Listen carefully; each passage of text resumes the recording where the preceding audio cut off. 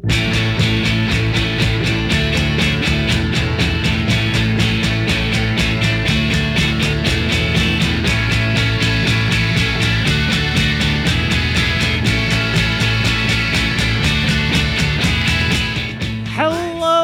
and welcome to Actually Best Choice Movies, the world's only movie podcast. Happy New Year, by the way. Also, I am one of your hosts. My name is Chris Chafin. And I am Happy New Year.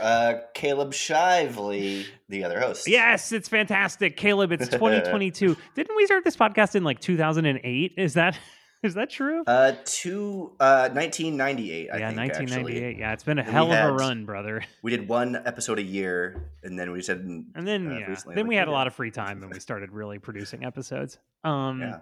Every episode on Actually Best Choice Movies, we tell you about two movies. One of them is old, one of them is new. And let's bring it back to the beginning, Caleb. They're both in the genre of good. They're both good movies. They're both good movies. Good is a subjective thing, meaning that, like, of course, most movies are good, but, we try to, like, skim the top of that. We're skimming the top of it. And this week, I would say we're skimming the very tippy top with two very good movies. Yeah. They are 2021's The Lost Daughter, directed by Maggie Gyllenhaal, which is relevant because our other movie is 1955's The Night of the Hunter, directed by Charles Laughton. So our connecting tissue is what, Caleb? These are both famous actors, and this is both their film debuts. And also, we'd like to mention they're both actors who don't appear in their own films, which is a great thing as well. Very rare. Wonderful all around. Very specific and very rare, and I love this connection. We did, again, have one of those episodes where we were debating a bunch of different movies to do, but I think we landed in a great place, Caleb. This is a really weird idea, and I love it. I love it.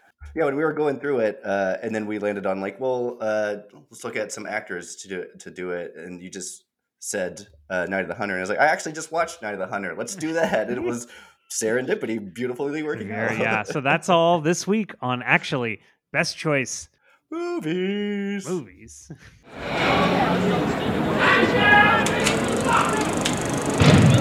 But before we get to any of that, Caleb, so like I said, we're talking about this amazingly specific thing, which is debut movies by actor-directors, and even the subgenre being ones who don't appear in their own movie, which is its own definite genre of actor-director movies.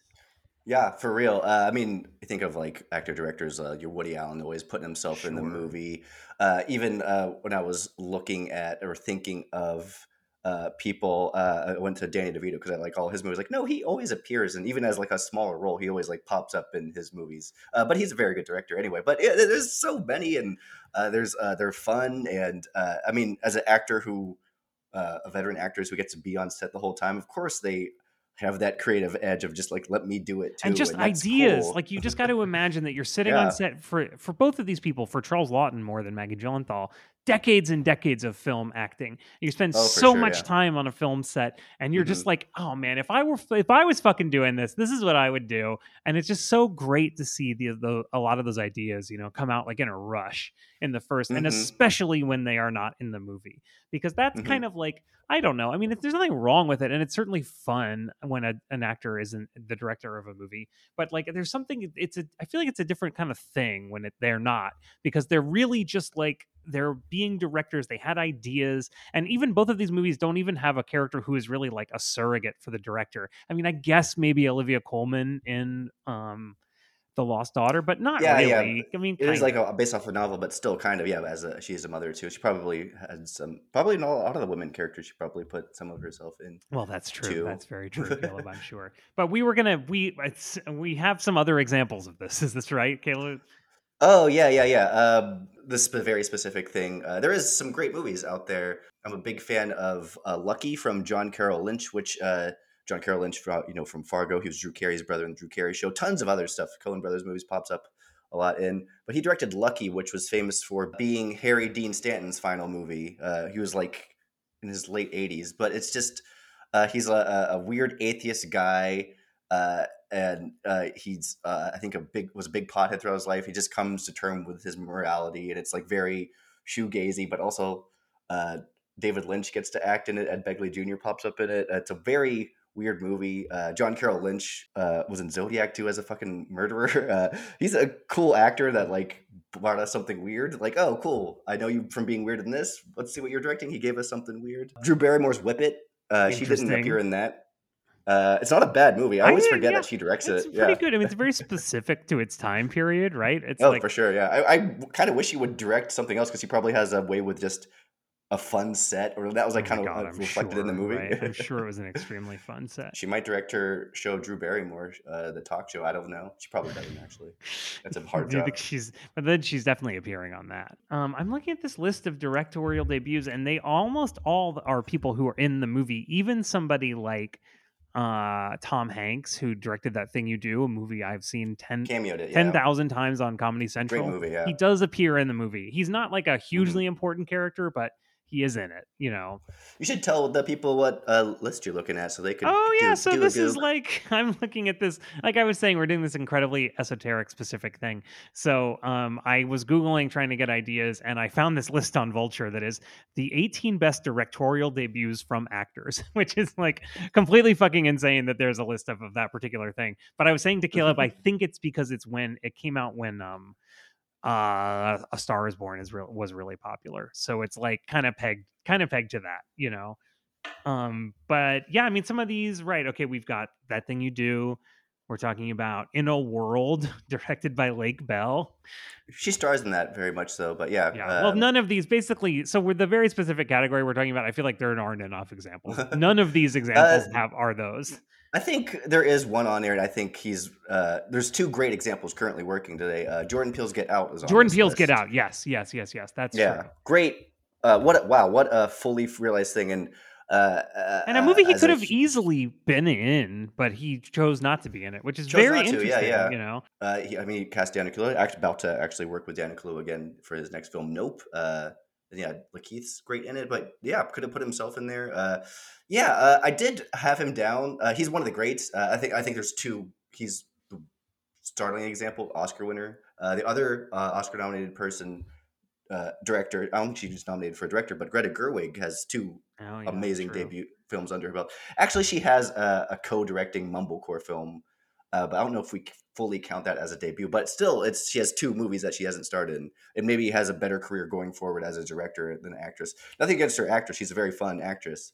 We love Frances Ha, but those last two movies she's in, and she's directing a Barbie movie, I believe, is her next That's so project. crazy. I do love the way that the two of them do stuff like that. Like they will Hmm. definitely take money and do something crazy like that, which I think is great. You know, and you know what? Like as somebody who I am blessed to say I have not had to start consuming Barbie content yet.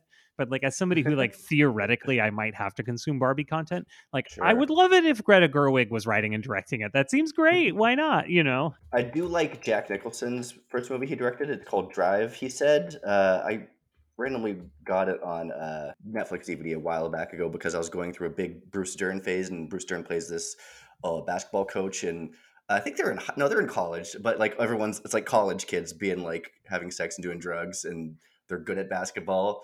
And Jack Nicholson wrote and directed this film. I'm trying to think what year it was. I think it was might have been 71, very, very like when he was in his hippie stage, not well established as being Jack Nicholson yet. But yeah, he got to do some art. I think he had a couple other weird films after that. Before he's like, you know what, I'm Jack Nicholson. Let me just do this the whole Oh time, my god, and very that's great. great, Caleb. What an amazing impression of Jack. I love to hear it. um, I know a film you saw that we both really like, Wildlife from Paul Dano. That was That's true. a very assured, confident movie that he did not appear in himself. And I think even yeah, and it is interesting. I mean, I always thought that movie was a little film schooly, but For sure, yeah. I do think it's. I mean, and then if you think about it too much, you get mad because you're like, why does Paul Dano get to go to film school and like the movie gets nationally distributed by somebody? Like that's not really fair. But it is like it's totally an interesting, well done film. But you know, it's Hmm. fine. I totally think it's fine. I was going to say Hmm. another And one, there, which is the Indian Runner. I don't think Sean Penn is in that movie, right? No, I don't believe he has. He has a couple self-important We movies under we his did we did that movie on my belt. podcast with Ricky, and Ricky really really liked that movie. I thought it was fine. I liked it I haven't okay. seen it in so long, and maybe I saw it I mean, the before I craziest could thing is Viggo care. Mortensen is the star of the movie, basically. Oh, Yeah, really? and he is a very, very young Viggo Mortensen, and he has this extremely like chaotic, violent, sexual energy, and it's really cool. That's Oh, that's that's cool. I really do cool. like Vigo. I do know. Maybe he does nail a vibe in his movies. I'm trying to think. Into the Wild is a movie directed The Last Face, which I didn't I mind, think, which is his unfortunately, most recent as movie. much as I would love to hate Sean Penn because he seems like an awful, self-serious dick, Yeah. he does actually make some good stuff, like up to and including Licorice Pizza. Like, I Yeah. mean, he's not. There's He the didn't make that up, but he is good in that movie. You cannot say he is not good in that movie. speaking of Jack Nicholson, The Pledge is a pretty decent movie. From he's directed that. I don't believe he's in that. Robin Wright Penn is it, but that's another Jack Nicholson movie that he The starred in. Pledge, isn't he the Uh, star of The Pledge? I think he is. it's no Jack Nicholson's the star of The Oh yeah, Pledge. I'm trying to think who the other like big guy in that is. It's someone very much a very 2001 actor. is it Dave Bautista? You say big guy to me, and that's just the first No, thing I sorry, think. no. 2001, big like a very 2001 guy, and I looked it up. That person is Aaron Eckhart. Aaron Eckhart. Yeah, I always kind of felt bad for Aaron Eckhart because Oh, Benicio's in it too. oh, Yeah, Benicio's in it. Yeah, Benicio is in a lot of crazy shit though. Benicio's awesome. Yeah, Benicio's awesome. Anyway, I don't know, Caleb. Let's just talk about these fucking movies, huh? Oh, I do have one. Well, I'll say two because one's on Netflix right now, and I was going to suggest we do it. Passing from Rebecca Oh Hall. yeah. Very very interesting movie. It's on Netflix. Go check it out. Hey, an actress do anything. Rebecca Hall, good actress.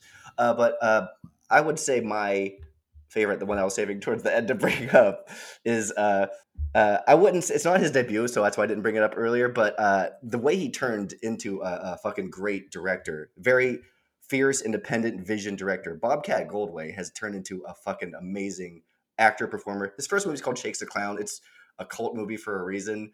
It's ridiculous. It's about an alcoholic clown. But then over 10 years later, I think Sleeping Dogs Lie was 2006. He just turned in these very independent, weird movies. Sleeping Dogs Lie is about, okay, here's the plot of Sleeping Dogs Lie. It's not graphic at all. A woman sucks a dog's dick and doesn't tell her husband, and then she does. And we get a whole movie out of that. Yeah. You might have seen World's Amazing, Greatest Dad, amazing, which is amazing. a great late period Robin Williams movie. And there's a movie called God Bless America, which is another crazy ass plot. They watch 16 and Pregnant and go around killing people after being inspired of watching 16 and Pregnant. He has a couple other movies under his belt. Willow Creek, which is about a Hollywood movie. But anyway, it turned into like these very singular. And I've heard him say like, "Oh, I've always been an anarchist." Like even in my performance, like Bobcat Goldthwait through his voice Yeah. that he does. He said he quit doing that voice because like, oh, I realized through directing, like I actually found my real voice, which Oh. is kind of funny. But like he like, oh, I was always being a performance. Like famously went on Jay Leno and set the chair on fire, which is fucking awesome. But it was also like drawing attention to himself or drawing attention to the actual performance. But now that he can actually direct, he's like, oh, I could spread that across out more and have my idea come to life through other people. And kind of like a beautiful thing what directing is about too. And I love Sleeping Dogs Lie and World's Greatest Dad, God Bless America, very weird movies. World's Greatest Dad Check him out. That's starring Robin Williams, right? Yes, yeah. Yeah. I mean that One of his best friends, yeah. it's a very interesting movie. I think that's maybe around when I started to know that Bobcat Goldthwait was doing interesting stuff.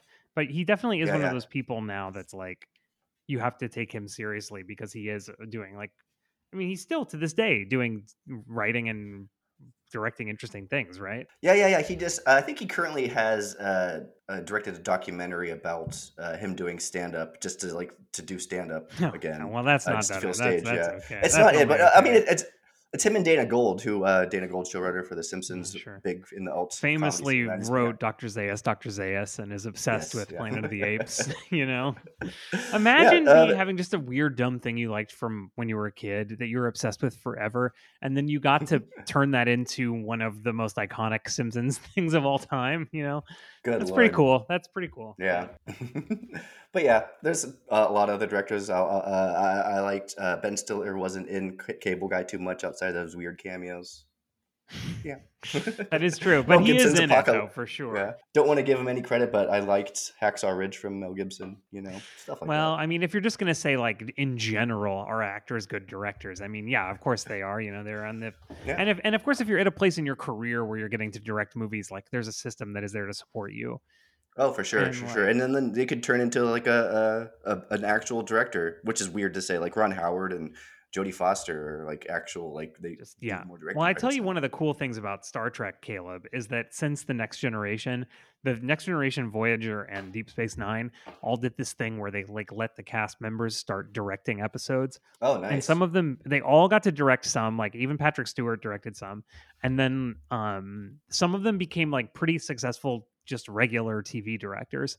Like Hmm. Jonathan Frakes, who is the plays I know, John. Yeah, Commander Riker, the bearded the one bearded for one, right? visual Exactly. impaired. He is a really, really successful TV director. I mean, he directs a lot of the new Star Trek, like Discovery and Picard and stuff. But then Hmm. he also just does like regular TV shows. And then actually, a woman from Voyager, Roxanne Dawson, she's a really successful TV director now. Like she just does like every single network show all the time. And like, but it all started because that was like an important thing on Star Trek was they wanted to Oh, for they wanted to sure. help like develop the cast's career, which is like pretty cool, Hmm. I'm sure you know this, but I'll love just saying this so our listeners can hear it. Of course, Leonard Nimoy is one of Oh, of those course, directed yeah. things. He directed Search for Spock 3. He 3? directed, Anyway. yeah, Yeah, several but he Star Trek also movies. directed 3 Men and a Baby. Amazing. I love that. That's one of my favorite little, Amazing. like, oh, who directed, like, that was a dumb comedy that The existed. weirdest Who thing directed about that Three Men shit? and a Baby too, when you go back, and I did like watch part of it again recently, is that the movie is actually like very serious and has to do with like these drug dealers and there's like machine gun fights and like all this shit. And you're like, isn't this just like a dumb movie about a kid peeing in somebody's face? But like Isn't Steve Steve Gutenberg just goof Gutenberg, around yeah. and to be the Tom third? Selleck, Yeah. it's like what a fucking relic. That's an amazing movie. Like, thank you so much for bringing that up. I might rewatch it. Yeah, I might rewatch it. Directed by Leonard Nimoy, an actor, which is what we're talking about. Yeah, so speaking of, do you want to talk about the first movie we're going to do this Yes, week? yes. Okay, so this is 2021's The Lost Daughter, directed by Maggie Gyllenhaal. What were your daughters like when they were little?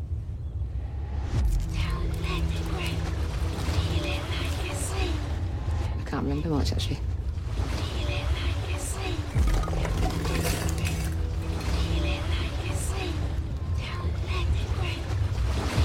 I saw you at the beach today. I didn't see you. I saw you. The Lost Daughter is a new film from actor and now director Maggie Gyllenhaal. It stars Olivia Colman, Dakota Johnson, and it features a really remarkable performance from Jessie Buckley, she's an actor you might recognize. It's a face you might recognize, but you aren't sure from where. She's been in things like Chernobyl, Fargo. I'm thinking of Ending Things, and like several British TV shows. Beast. Amazing actress. Amazing actress, yeah. And a lot of Shakespearean stuff, I guess. She's done Shakespearean stuff. So it's The Lost Daughter. It's an adaptation of an Elena Ferrante novel of the same name. And if, like me, you're somebody who hasn't read this book but has read the Neapolitan trilogy, there's a lot of very familiar things between the two projects. There's like complicated class conscious relationships between women, a harrowing but weirdly loving depiction of motherhood, and like extremely metaphorically significant dolls. And like these are all Ferrante, like 100%. So it's really interesting to see. And in a lot of ways, I mean, this is the Ferrante adaptation we deserve. Like, I only watched a little bit of the HBO version of My Brilliant Friend, but like, it wasn't capturing it the way that this movie captures it. It's very complicated and observational and emotional and naturalistic and surprising in lots of ways. And I really liked it. And of course, Olivia Colman's amazing in it. Caleb, how did you feel about this movie? Yeah, so I'll just say a little bit that I saw it first at the New York Film Festival. So I got to see this on the big screen, which is cool. It's currently available on Netflix, which is where I rewatched it because you could go watch it now. It's great. But, I will quote the movie here and say, children are a crushing responsibility. It's cold water on thoughts about parenthood Well, for I mean, me, a we non-parent. can talk about this Yeah, later, Caleb. so I don't want to like get too much into it. But I mean, yeah, I'm it's happy a weird, to talk. I would love to get yeah, into it, I Caleb. mean, we will talk about it, but Yeah, it's like a weird vengeance as means of projection movie. Lita is the name of Olivia Colman's character. We learn she has like some residual guilt over her own decisions as a parent, and she basically sees a young mother struggling and simultaneously helps and makes life worse for her. And for reasons like she doesn't even understand too. So it's like this whole perspective psychological we're getting there's into. a climactic scene where the thing that she does that's bad has been found out and they're having a huge argument about it, and someone says to her, "Why did you do this?" And she goes, "I don't know." Which is like amazing and so real, you know? Mm-hmm. And like as an audience member, you're struck to say, like, I guess I get why she does it. Parenting should be hard because it was hard for me, or children treat you poorly because mine did, is what she's saying.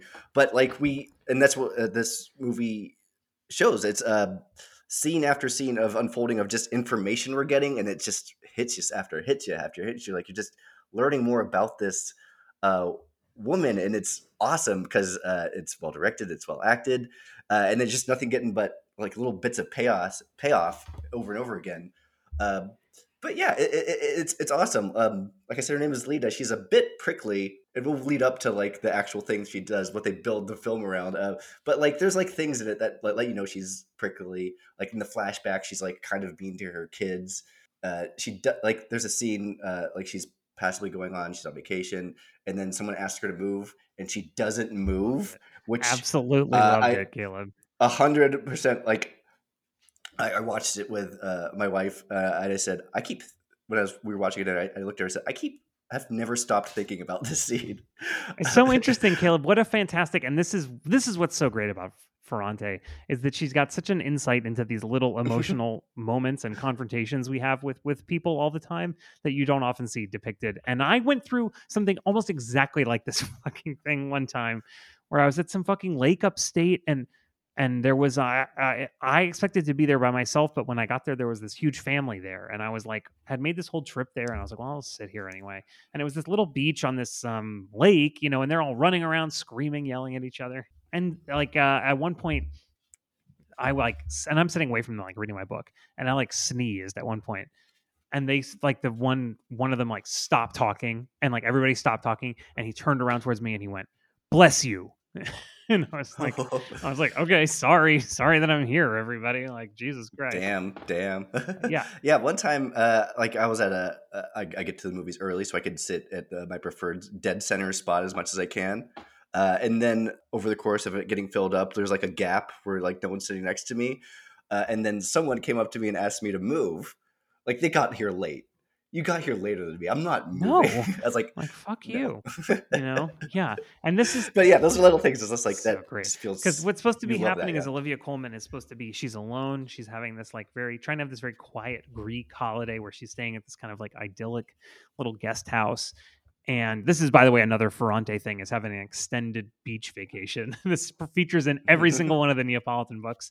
Apparently, she goes on vacation for like 2 months at a time, and you like live in some other place, and you get tangled up in all the emotional lives of all the people and where you're vacationing. But like it's like but then so this is what her plan is. But then this very loud family who is, I think, supposed to be like lower class than her shows up. Yeah, they're from Queens or something. Right. Yeah, they're from So it's like then there's this confrontation. You know, Olivia Colman's very annoyed by these people, but then she comes to befriend one of them. There's like several, you know, young families and all kinds of crazy shit. And it's this young mother played by Dakota Johnson. Yeah, who's you know, looks very different in this movie. It doesn't really look like Dakota Johnson. Like obviously has the crazy body that Dakota Johnson has. This like where all she does is exercise and drink water. I don't know, like, but like, you know, other than that, it doesn't really look like her. And she's giving a great performance, I thought. Yeah. Maybe I'll come back to it in a sec because I think like it's a good performance for like what's actually written down for her to do, and she brings it like to the level it needs to be.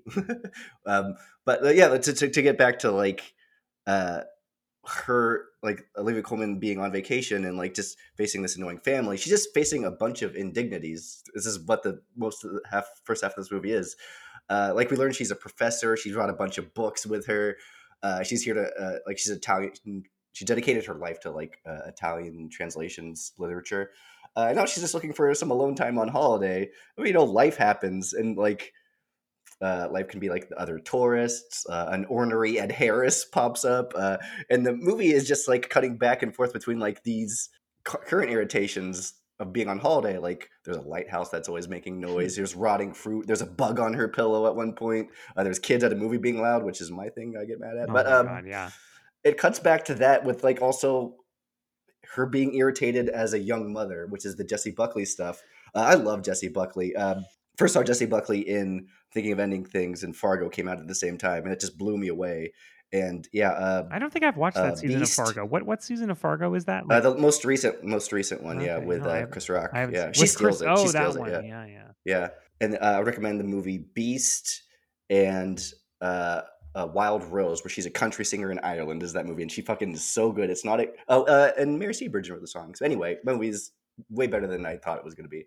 Anyway, she cuts back to like her raising her. She's in her 20s, raising children, and it is fucking hard as hell. And we see how prickly of a woman she is. And also, I thought they did a good job of casting, or like just having two similar people or two similar vibes going, because I loved watching both of these inform this character, and it's two different actors playing a character. Totally worked for me. Yeah, so we could get onto like the crux of the movie here, which I think is a very interesting crux.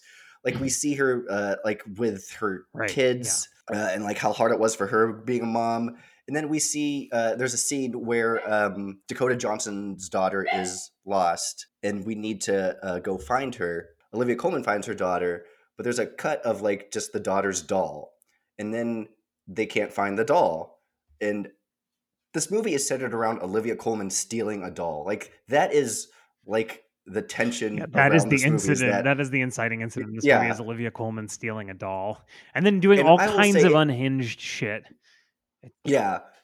She's doing other stuff, and it's other like there's other pregnant Dakota Johnson's sister-in-law is also pregnant, and she keeps saying things like, well, when I have kids, or like saying, and then that's just like irking her. There's a lot of like stuff, but it's still like centered, and we never forget about this doll. And I think that's just outstanding directing, or like, and writing on the team's part of just constantly having that hangover. And there's lots of stuff where because at a certain point, another character, I'll say, an amazing performance from Ed Harris, which I didn't mention before. Mm-hmm. Crazy that Ed Harris in this movie, he's great. There's a scene where he's supposed to be dancing on like a little pier at a sort of like nighttime, community dance kind of thing. And he's wearing like gigantic a blazer and like a little weird shirt underneath it that's like mostly unbuttoned, and like a captain's hat that's too big, and he's just kind of doing a little jig back and forth. I was like, this fucking rules. I love this. I love seeing this side of Ed Harris. Yeah, I couldn't tell if she was like a little like flirty with him, or sometimes annoyed that he was like kept bothering her. Then sometimes she was like, I like that he was there. Yeah, she was genuinely interested in him, but then also did genuinely find him annoying. But I was going to say there's a section where he obviously it's built the tension is great, where it's like maybe he's going to see the doll, and then it's like, okay, fuck, at this point he has seen the doll. And then for the rest of the movie, you're like, did he tell anyone about the doll? And it just puts you so well in Olivia Colman's point of view, but the movie doesn't ever say anything or come down one way or another, You just have this kind of dread and suspicion all the time. Oh, it comes crashing down towards the end too. She builds up that tension so well. It's as a director, it's just really, really good. The tensions build up in like just dealing with people and conversations, dealing with his family, like just the annoyances on vacation, and then there's like much bigger tension. Yeah, around the parenting stuff, maybe through the flashback. Yeah, a person who was regretting parenting is what I'm like learning about this. There's a climactic thing at the end where like Dakota Johnson has said to her like, "Oh, is it going to get better?" And she's like, "No, it never gets better. It doesn't ever change." Which was great. It was really interesting. So yeah, but a lot of this movie is about parenting. A lot of what Ferrante does is about parenting and about mothers and daughters, and daughters who then become mothers and then find themselves somehow repeating the patterns that they hope to avoid their whole lives. But maybe like then that makes them understand their own parents more, It's a very interesting territory, and she writes about it a lot. So, I mean, you were saying like, is it like a harrowing movie about parenthood? And of course it is. And if Olivia Colman says like, oh, I regret, I hate talking to my kids, she says at one point, that's actually as Jessie Buckley, she says, I hate talking to my kids. Mhm. I don't know. What I would say about this movie is that while a lot of the stuff in it is true, it's not like that bad. Do you know what I mean? Like, it's like if you saw a love story where something sad happened and you would be like, oh, I guess I never want to go out with somebody. It's not like you're like, well, yeah, okay, that can happen, but generally it's not so bad. Hmm. Like, that's what I would There say is about like parenting and this film. It is honest there and it is has a a very good, very yeah. honest portrayal of parenthood. And it is sometimes drives you so crazy. And the hard part is it never stops, and that's, I think there's Hmm. a really good scene where she's like, Jessie Buckley like falls asleep on the floor with her two like young children around her, like yelling and like hitting at her and stuff. And it's like, yeah, sometimes it is like that. 100%, Yeah. How do you spell how do you spell volcano? volcano, Mom, how do you mummy? spell Mummy, how'd you volcano? spell Um, volcano, mummy? yeah. And the other one's like brushing her hair, but actually just slamming the hairbrush into her head over and over again. Yeah, yeah, Yeah, yeah. and it is about parenthood, but maybe more specifically about motherhood in general too. Like the questions I had coming out of this movie was like, what damage is motherhood capable Oh my god. I of mean, to a woman? infinite, Like this woman infinite. is like is just like a damaged woman, and we see because of things. And there is like a build up, and she does reveal like I don't know if it's yeah, I don't know if it's regrettable. Maybe I'll cut it because it's a spoiler. But like she says, she leaves her daughters for 3 years. Like she just Right. goes Yeah. away for 3 years, and that is jarring. And I don't know. A lot of the movie, like I said, she's prickly and like sometimes you pity her, but for the most part, like through the direction and performance, it's very empathetic. There's this amazing Olivia Colman scene that's so empathetic where she's uh, one of the workers is named Will. I forget that actor's name. Good young actor. Anyway, she's just recanting, having dinner together. And she's just recanting stories about being a mom. And it's so like Olivia Colman brings such like life and like, oh, she loves to be a Yeah. mom. Really, she just loves to be a happy person. So we're not like condemning her ever, even though we're seeing like her being like I said, a prickly person. We're on her side. I felt like I was Well, on yeah, her you feel side the like you're whole on her side. time. It's very, I mean, it's very interesting, right? Because it's a movie that portrays like walking out on your family and abandoning your children as Hmm. like the ultimate self-actualizing thing to do Hmm. because it did like legitimately help her life, And she's like, Yeah. yeah, I feel much better leaving my children. And we can judge her for that, but also I felt that she was just, I mean, they show it, that she's judging herself more harshly than any of Yeah, us right. ever could. And that's through the great performance of Olivia Colman, one of the best working actresses in the Amazing, world. amazing, And amazing. then Maggie Gyllenhaal just, I think Maggie Gyllenhaal did a good job structuring because that happens toward the end. And then she reveals the doll is actually stolen to Dakota Johnson at the end. Very And then we interesting. Yeah. kind of get out of that movie kind of quick right afterwards, which is just cool. Structure your movie that way. Very good. And I will say, I said I'd talk about Dakota Johnson. It's kind of like, I think she was written as a person that Leda is projecting all these thoughts on, seeing a mother struggle, seeing a mother, like she had a flashback to losing her daughter on the beach too. And she's absolutely beautiful, but she's like kind of a nothing role that even we as an audience are projecting Leda's thoughts onto her too. And I just thought it was like, oh, that's kind of tricky as an actor to do sometimes, just to be kind of blank or kind of like a nothing, to disappear and just be a person. Yeah, right. That actually, you're right. That is super hard as an actor to just kind of exist without doing a lot, Hmm. and just kind of like walking from here to there and, Yeah. but like still being your character, and not being Hmm. yourself. Right. Yeah. That is very difficult. I think direction does help a lot too. They do a lot of close-ups in the conversation. Shout out to Olivia Colman's cleavage. And towards the end, then they start doing the more of the pull away of a lot of characters are shown far away, and that's when they feel like they're all like looking at her or looking at the camera or looking at her in a judgy way. It just feels like that's where like the tension comes in. Like, oh, they all know now, or they all like hate her now. Yeah. It's And cool. it's Yeah. just like amazingly well done. And it's so subtle and it's so kind of paranoid. And I do think this is one of the things that you get when you have an actor, a good actor directing a movie, is like ideally what they're doing is focusing more on the performances and focusing more on Hmm. behavior and relations between the people and giving the actors space to work and Oh, do it sure. do their work the best that they can do. And I definitely think you're seeing that in this movie. There's so Hmm. much that's just so much of this movie is just behavior, and you're constructing the story in your own mind as the viewer, which is really interesting and a very rewarding film experience, and you're inferring all of this stuff between all the characters, but you can also see it in their faces and how they interact with each other. And it makes a very like compelling viewing experience for a film. And as we mentioned, it's a Elena Ferrante novel. It kind of like echoes that too. Like there's bigger themes that were being touching on. Like a question I had after watching this movie, especially during maybe the flashback spots, is what do we expect of women? Like, what do we we want them to do in society? Like, do we like we're wanting them to be mothers? They want them like there's a very telling scene where like her career is starting to take off. She's getting to go speak. Her husband's like kind of absent the whole time, but also like I don't know, he's there every once in a while. But then also her boss is also just very like grumpy guy. And there's a scene where she has to leave for this conference. She's just telling the babysitter what's in her fridge, like just saying all the meals that was in the so fridge. Cute though. Me and Catherine were both like squeezing our hands because that is exactly the kind of shit that we do. But I also I think about like does her boss didn't have to do that, like right, like right. Her husband didn't do it. Specific thing. Yeah.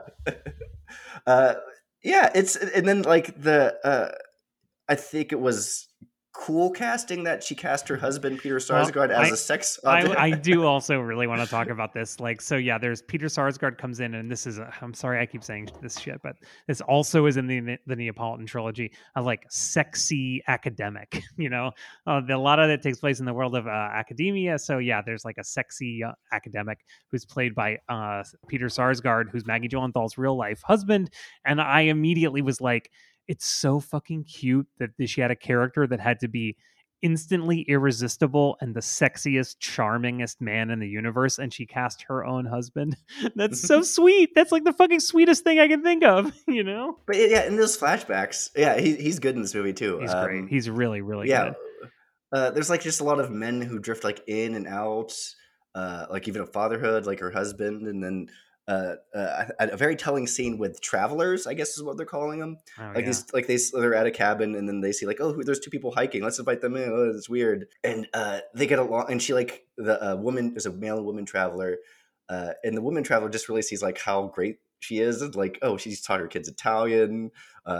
Could sing a poem in Italian, and they get along really well. And then when she leaves, she grabs her by the ear and says, "Are his daughters okay?" Yeah. He goes, "Oh, he has sons," which is just like, oh, that's where the projection thing really hit me. Like, oh, whoa. But yeah, Jessie Buckley, I love in this movie. I think I'm rooting that more for supporting actress. I've heard there's some Oscar buzz for this movie for Colman and for Olivia Colman, Buckley. You gotta say for sure. Dude, I rewatched The Favorite recently too.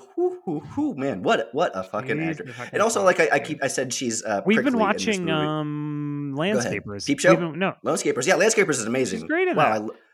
David Thewlis too. Wow, Landscapers is so good, and it's like a very limited series where they want to have this idea and they really execute this like removed, are they innocent, guilty idea. Landscapers, great show. But streaming now on HBO Max. Check it out. Yeah. Like I said, Olivia Colman's prickly. Of course, you see that in the Favorite. But the mother in Fleabag is so good, and she's as the mother in Fleabag is just nails that specific of like, oh, this is a woman who is fun to watch, but I absolutely hate her. And then Peep Show. I remember hearing stories about Peep Show that she said like, oh, can we make my character more hateful? Can we hate my character more? Like she brought that to the That's so funny. I mean, she's fucking great in Look Around You, like, oh, good Lord. Yeah. With Peter Serafinowicz, my God. Yeah, well, there is something in this movie, The Lost Daughter, where a lot of it is just depictions of parenthood. A lot of the movie is just like people interacting with their kids. And right from the beginning of the movie, I could tell it was going to be very well done by Maggie Gyllenhaal, who is a parent herself. There's just something it's two daughters. Yeah. You're watching Olivia Colman watch Dakota Johnson in the water, like just like holding her daughter and talking to her a little bit. But there's something about the way that she's holding her and the way that she's talking to her. It just seems so real. Like it doesn't seem like something you're watching in a movie. It's just like her legs are sticking off at kind of a weird angle, and like the way she kind of has to keep turning her head to her, and like, but doesn't kind of seems like she doesn't really want to, but also does want to. It's very, very real to parenting. And there's just like a ton more stuff like that in this movie. Like amazing scenes of the reality of parenting. But at the same time, like, I mean, so yeah, like you're saying, it makes parenthood seem like really harrowing, but like, it's only part of the story. Like, is it true? Yes. But is it the entire story? No, not at all. Yeah. She does still love parenting. Right. I mean, comes down to. That is the big part of the movie too. Even despite everything you're seeing, she's like, I love my daughters, I just love them. I wanted to see them. It can't help but define her as her children. Yeah. It ends with her. It ends kind of like not endingly. Well, I mean, do you want to talk like about this? I mean, like, but it ends with her on a phone call with her daughter. I assumed that she was dead. We both thought she was dead. Oh yeah. Do you think it was a hat pin that stabbed her? So she gets stabbed by a hat. She gets stabbed by a hat pin, and then she also like drives off a cliff, basically. And then collapses on the beach. And then all of a sudden she has an orange, which she shouldn't have. And also she's having a long, loving phone call with her daughter, who the last time we saw her call her daughter, the daughter like hung up on her, basically. I'm on holiday. Yeah. I'm actually, right now, I'm looking at a beautiful brain, And then in this, she's like just chatting and laughing their heads off. And also she's like perfectly peeling an orange, which is like a thing from earlier in the movie. Like the perfect peel is such a big thing. Did you not think she was dead? Maybe I didn't want her to be dead because I honestly like my thought. It did cross my mind, but my thought was like a hat pin couldn't kill her. It was but then it does seem like she like drives. Maybe she had a car accident afterwards. Yeah, they did, and that's how they open the movie too, which is hey, circular that shit, man. It's good stuff, Caleb. Shoot that shit, Mag. Do you want to talk briefly about our next movie? Cool. Let's do it. Okay, this is 1955's The Night of the Hunter. I can hear you whispering, children, so I know you're down there. I can feel myself getting awful mad. Here is all the passion and suspense, the heart-pounding warmth of the best-selling novel that gripped millions. Wake up! Come on! Regarded as one of the finest actors of his generation, Charles Laughton made his sole film as a director with 1955's The Night of the Hunter, which is based on a 1953 novel of the same name, which in turn is based on true events. The plot thusly concerns Reverend Harry Powell, murderer of widows, who happens to share a cell with a death row inmate who has hid $10,000. When Powell is released and tracks down that family, he has to contend with the two children who promised their dad that they would never, ever reveal where the money is hidden. Also, he's a self-appointed minister who says his murders are God's work. The depiction of misogynistic swindler by the legend Robert Mitchum is aided by Laughton's direction. Off-kilter shadows, stylized dialogue, off-center camera angles. Laughton creates a, quote, nightmarish Mother Goose, unquote, mood for Reverend Harry Powell to be monstrous, and then for these two children to live in their actualized nightmares. It's all good versus evil and how close that can come and how tricky the actual battle can be. Initially, the film flopped, and Laughton took that personally and never directed another movie. So crazy. Today, however, it is constantly mentioned as one of the great films and entered the National Film Registry in 1992, as well as being directly referenced in Coen Brothers films, Do the Right Things, and many more. To quote Roger Ebert, it is one of the most frightening of movies with one of the most unforgettable of villains, and on both of those scores, it holds up well after 4 decades. Chris, baby. And it's been several decades since Roger Ebert wrote those words. Yeah, that was in the 90s he wrote that. So it continues to hold up lo these almost 30 years later. Yeah, dude, Night of the Hunter, it's one of those movies you hear about a lot, especially I feel like when we were younger in the 2000s, it was constantly people were talking about Night of the Hunter. It's supposedly the legend of this movie, right, as Charles Laughton, who hadn't directed any movies, but apparently did direct plays. He got the book from his sort of production partner. They really liked it. They developed it in this movie, and he really wanted to bring the magic of silent films to the talkies. Mm-hmm. And so he demanded to make the movie in black and white, even though it's 1955. Like no movies were really in black and white anymore. Mm-hmm. And it was everybody was pissed off that he wanted to make it in black and white. And not just did he make it in black and white, he made it in this like special high contrast film, black and white. And then also he watched all these he supposedly went to the film archive and watched all these nitrates of silent films to get inspiration for making the movie. And you can definitely see it. I mean, the sets are completely bonkers. Like he's, if two characters are in a bedroom, you're seeing kind of like a stage play version of a bedroom set with like a gigantic cathedral pitched roof and these like crazy windows that the light is coming in, making like a perfect cross on the wall. And there is a scene where it's like, so this is all the scene I'm describing is when Robert Mitchum murders Shelley Winters. And like Shelley Winters is laying on the bed in this perfect kind of like angelic / coffin light. And Robert Mitchum like walks over to the window and is standing in this crazy way with like his fist up in the air and the light hitting his face. And the movie is complete. Everything is like that. I mean, not everything. There are some like kind of lame-ish 1955 parts, but a lot of the movie is like that. It's just a lot of just building surreal imagery. Like you mentioned, like these sets he built, he did it all on a soundstage. And there's a river scene. He built that on the soundstage too. It's just oddly surreal. And it's more expressionistic. Where a lot of the times where it was the 50s, more, I think Hollywood was booming. This is the golden age. Cowboy movies and musicals, but like not like the good famous musicals, like musicals that like aren't very good. Yeah, they're looking for more... if you're going over the top, be like kid friendly, or like you were trying to be more like a realistic things. And he was just being like, oh, we want to be more German avant-garde with this. Right. And it's kind of beautiful. Like it's mentioned as a horror movie a lot, which I could 100% see as, but also it's like just a beautiful movie as a horror movie too. It's genreless too, which is, I love movies that are genreless.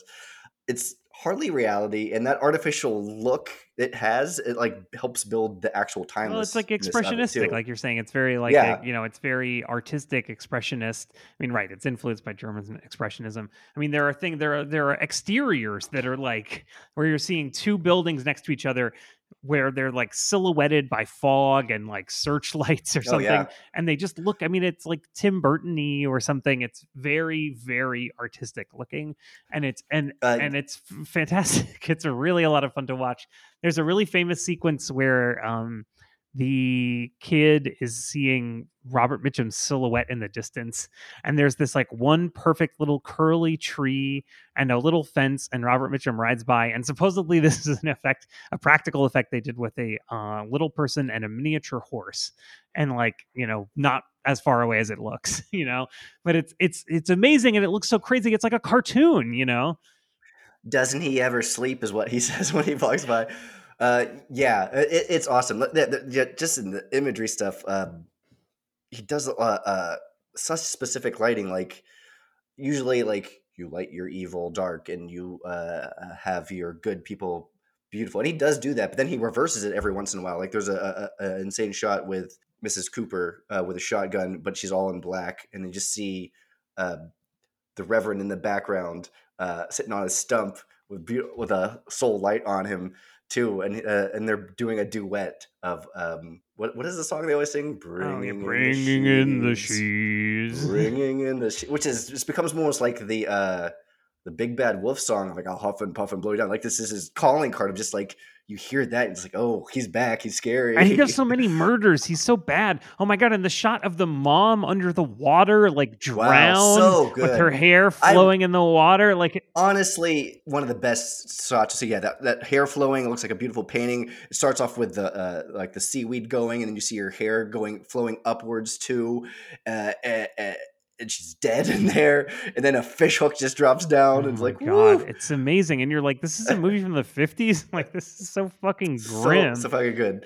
Yeah, he built that on another fucking beautiful thing he built. Yeah, reading about this movie for this podcast, the first unit directing was a lot of the soundstage stuff, like the that scene we just said, a lot of like, the interior stuff. But the whole second unit was only for the river scenes. Which is the escape scene of like when the kids actually flee, they get away from this big evil, which is a cool scene.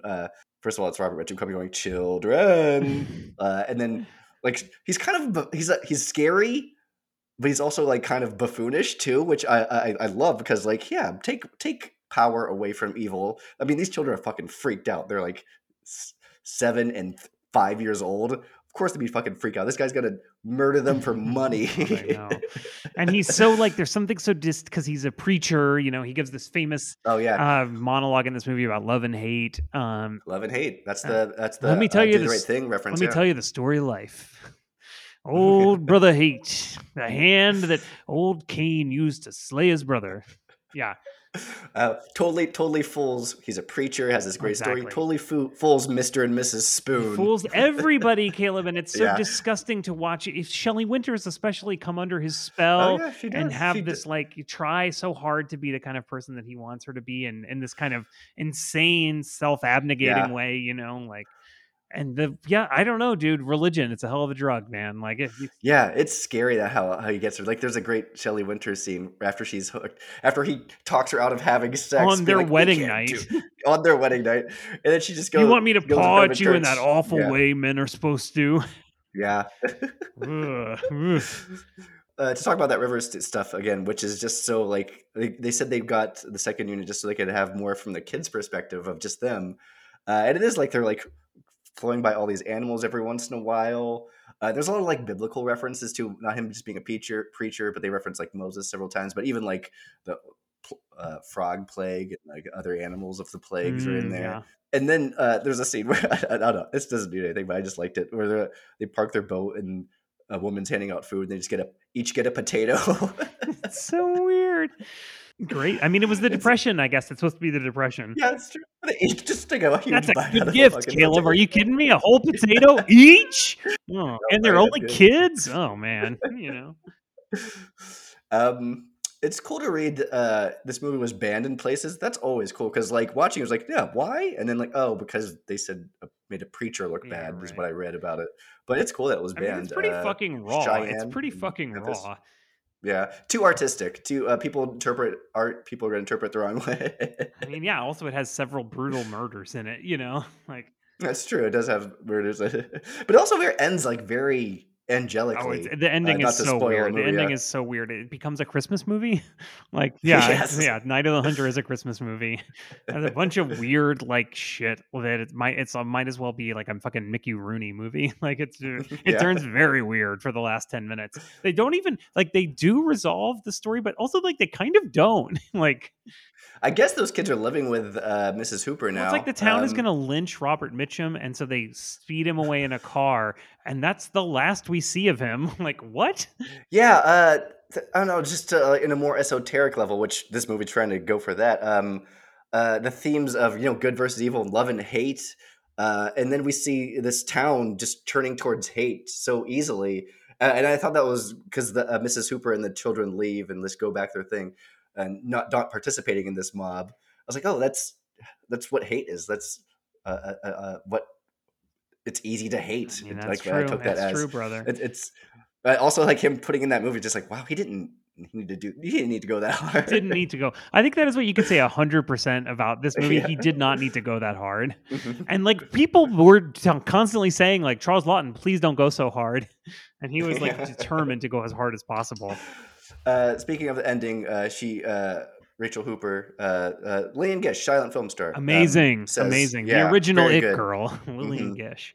For real. I recognize the name, and then I clicked on her credits, like, oh wow, of course. But her landing line is, "They abide, they endure." She looks at the camera and says this. She says down the barrel, right? Yeah. Yeah. Says about these children. The Coen brothers have said that. The dude abides is based off of his line. The dude abides in Big Lebowski. Silly. That's so silly. The children, they abide and they endure. Yeah,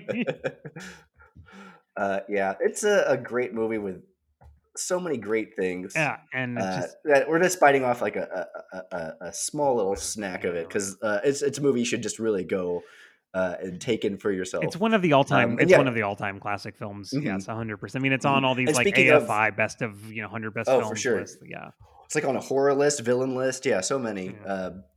And speaking to our theme of actors directing and saying that that they work well with other actors, 100% true here.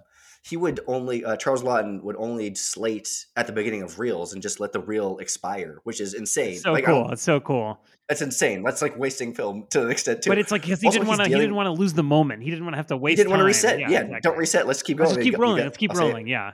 Here's your notes. Let's go. And dealing with kids too. I did read that he hated dealing with kids because it's children, cops, and dogs are the three things directors hate. What's her name? Shelley Winters said it's her best. She said that was her best because of that. And Robert Mitchum, who I think this is more his later period. Yeah, I think so. And if you look at him, like he was doing a lot of more weirder, like money grabbing roles. Nope, he was nothing like his real life in this. Nothing like he's super special in this movie.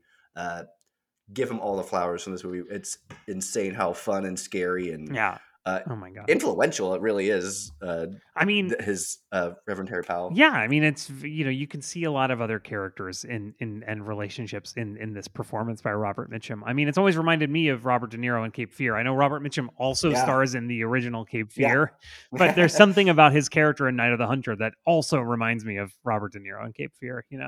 Yeah, there's a little bit of that like funniness to it, which and then kind of doing a similar accent, But I don't know, Caleb. Do you want to like let's say you had to pick one of these two movies, man. You had to pick one of these two movies where you were going to have to direct a movie and not appear in it. Oh no! Oh man, but my face so beautiful. I do like The Lost Daughter a lot. I think it's a very special movie. I'm rooting for it at Oscars because you got to root for stuff. But I'm picking The Night of the Hunter. It just is not going to leave my mind anytime soon. And even if it's like a thing where like I even thought about buying like the Criterion thing because on the I was looking at the special features. There's a 2-hour documentary about the whole making of it. I was like, oh, that sounds interesting. But there's just so much I want to learn more about and more just I could watch it just for a couple scenes and then even just for sure. That is one of the even one of the great child acting performances ever I've ever seen. Oh well, I like the boy. The girl I find really annoying. Yeah, the boy. Oh, the girl is like they had to super overdub her annoying. singing. Yeah, the young man name is Billy Chapin. Probably in some other stuff that I've seen or not seen. But yeah, picking Night of the Hunter. I mean, that's of course choice. Of course that makes sense, and I have myself been torn about this because, like we were saying, Night of the Hunter is one of the all-time best films ever made, and has been extremely influential for at this point 70 years, almost. So that's pretty crazy. But I would say like. And so if you haven't seen it, of course, you should see Night of the Hunter. Of course, at some point, you need to see Night of the Hunter. But if you're just like a regular modern person who doesn't necessarily watch old movies very often, I would recommend The Lost Daughter because it's like pretty easy to access. The people in it are all like really famous and they're fun to watch on screen. But it's a very emotionally complicated story that rings very true, especially if you're someone that has children. And I think it's, as far as like a movie I would recommend to just like a regular person to go see, definitely I would say go see The Lost Daughter. Great film, 100% recommend it. A+. Not your typical Hollywood garb that's coming out these days, but with people you'll recognize and exciting young director now. It's a movie that definitely needs to be viewed as it's on Netflix. At the same time where we're giving a bunch of discourse to at best B- movie in Don't Look Up, but there's an actual A material they have with The Lost Daughter that we could actually be talking about. An amazing, really good. amazing film, right? That nobody's fucking talking about, really. I mean, you see people talk about it sometimes just to say like Olivia Colman is the best actress of all time, kind of stuff. And it's true. I really hope she gets nominated for an Oscar. I bet she'll get nominated for an Oscar, but Maggie won't get nominated for Best Director. But then again, maybe it'll get a lot of nominations. I don't know. It might, I am loath to predict Oscars anymore. Yeah, who knows, right? It's beneath me, but you find things, to root for, and I will root for Lost Daughter. I root for Power of the Dog. Yeah, sure. I saw Tragedy of Macbeth a lot. I'm gonna root for that. No one's gonna vote for that. That's just a weird movie. Oh, I bet. Do you think Denzel will get a nomination for that? I hope he does. It is so Shakespeare that it's going to just be so off-putting to people. Yeah, I mean, I am rooting for Andrew Garfield in Tick Tick Boom. I like yeah, him that a is lot in true. movie. That seems it's actually been a pretty good year for movies, Caleb. Yeah, I'd even see House of Gucci. House of Gucci, yeah. Pass the Gucci. Yeah, pass the Gucci on the left hand. All right, dude, this is it. We did it. We did the whole episode. Like, thank you so much. So great to talk to you. Yeah, Happy good New episode. Year. Merry Christmas. Bye. Merry Christmas, New Year.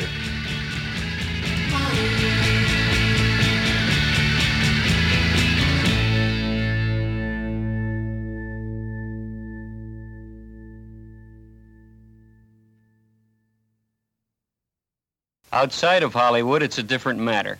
Sidney Poitier's professional work is too often forgotten. The questions are too sharply focused. He is simply black. Mr. Poitier is not one to let this go unchallenged. I am artist, man, American, contemporary. I am an awful lot of things, so I wish you would pay me the respect due and not simply ask me about those things.